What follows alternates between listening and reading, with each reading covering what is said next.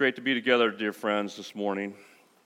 And during Thanksgiving and Christmas holidays, we gather together with friends and family. And often, if your family or friends are like mine, we start to tell stories of the past, or remember when stories. You do that? We did a little bit of that over Thanksgiving. We had a Thanksgiving Zoom call with our extended family, my side of the family, some in Germany and some, Northwest, and we all got together, and we started doing that. Remember when? And then they started making fun of me. Remember when you wanted to put that nice glaze on the marshmallows, on the sweet potato thing, and I put it in the broiler, and then I got distracted? Remember when? You all have remember when stories, I'm sure. We all can relate to remember when a few years ago, right? Years ago, we could get on an airplane without wearing a mask. Remember when? Remember when kids would go to school without worried about getting some COVID disease? Remember when you could go to a sporting event or out to dinner, and somebody starts coughing and you're like, is that? Are we going to worry about that? Remember life before the pandemic. It's not always negative, though. I remember when just driving all over the place, meeting after meeting, running around with a breakneck speed, fill our calendars with so many events. Remember when we took our health for granted. Remember when we were so busy we didn't talk to our neighbors. Remember when going to the DMV was like getting root canal. I'm here to report it's not that way anymore. My son and I, we were there a couple weeks ago, and we walked in, and they greeted us, "How can we help you?" And I'm like, "Wow, this is great." And then they said, what's your need? They gave us the form. They said, "Here's your number. Just sit down." They have widescreen TVs, and they had a cooking show going. I felt so relaxed. I didn't want to leave the DMV. That's crazy. Remember when? You have your own list of remember when. I'm convinced that taking time to think about the past, remembering when, is a valuable exercise in preparing for the future. Remembering the past is a valuable exercise in remembering the future. What do I mean? Well, in the season of Advent, we are preparing for what's coming next, the birth of Jesus Christ, the Messiah. And so the church takes time to remember when. The church does that remember when game. And I know who started it. It was Matthew. In his account of Jesus' life and times, he begins his account with remember when. And it's unique where he begins and where he takes us. He takes us outside to a graveyard. Remember when. We get to see Jesus' family tree. It's out of Matthew chapter 1, verses 1 through 17. And it goes like this.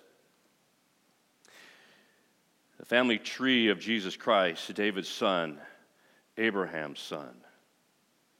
Abraham had Isaac.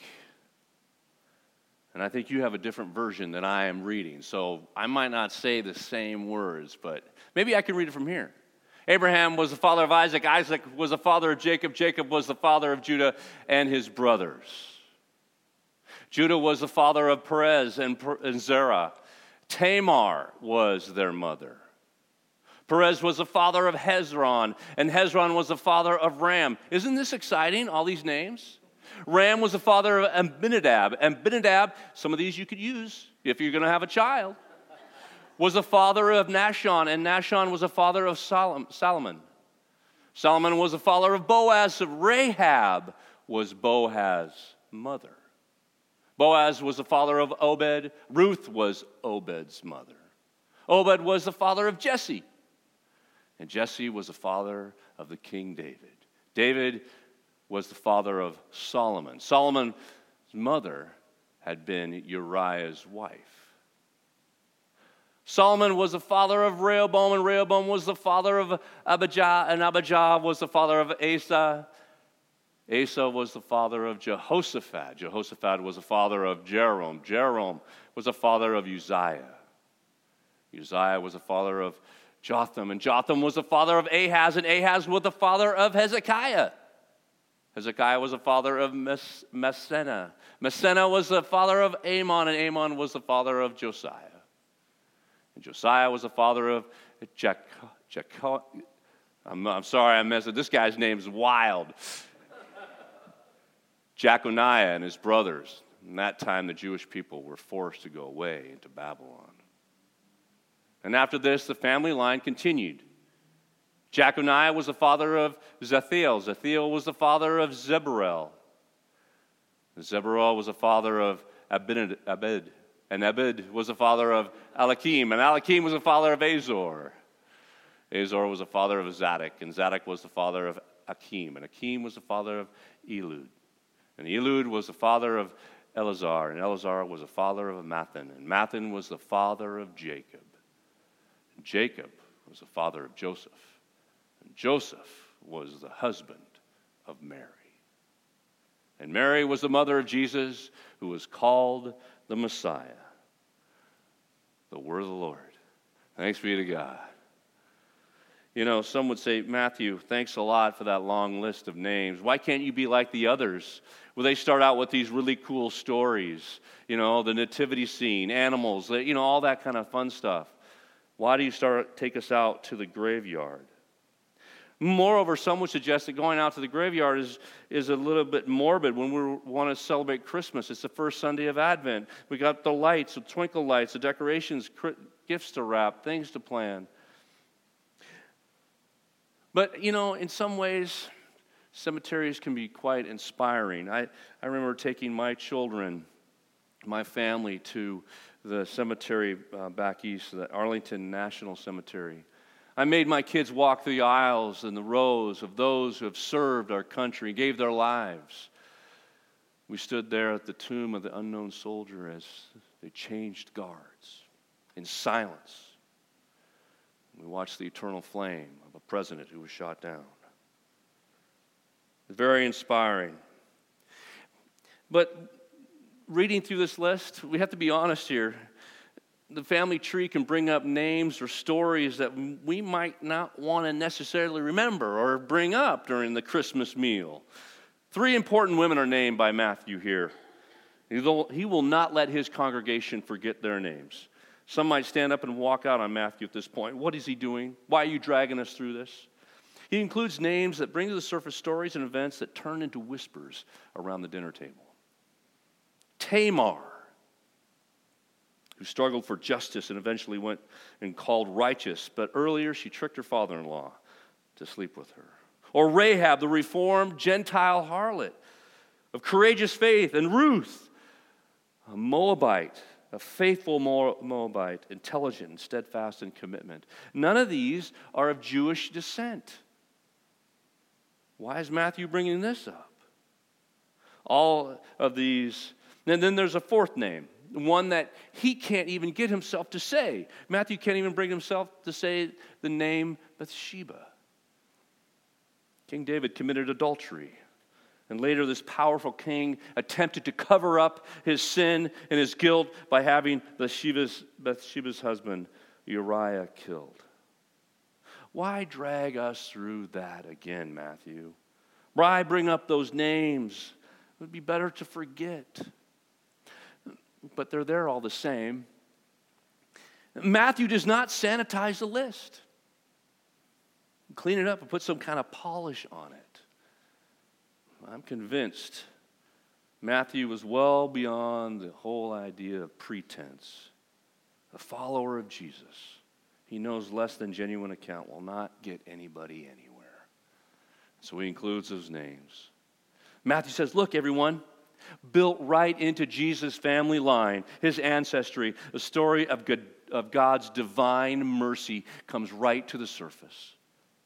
The family tree contains both Jews and Gentiles, saints and sinners, men and women. Some have lived difficult lives and conducted themselves in ways that they regret, and yet faith redeemed. God works over and above human behavior. His divine mercy breaks right through it all.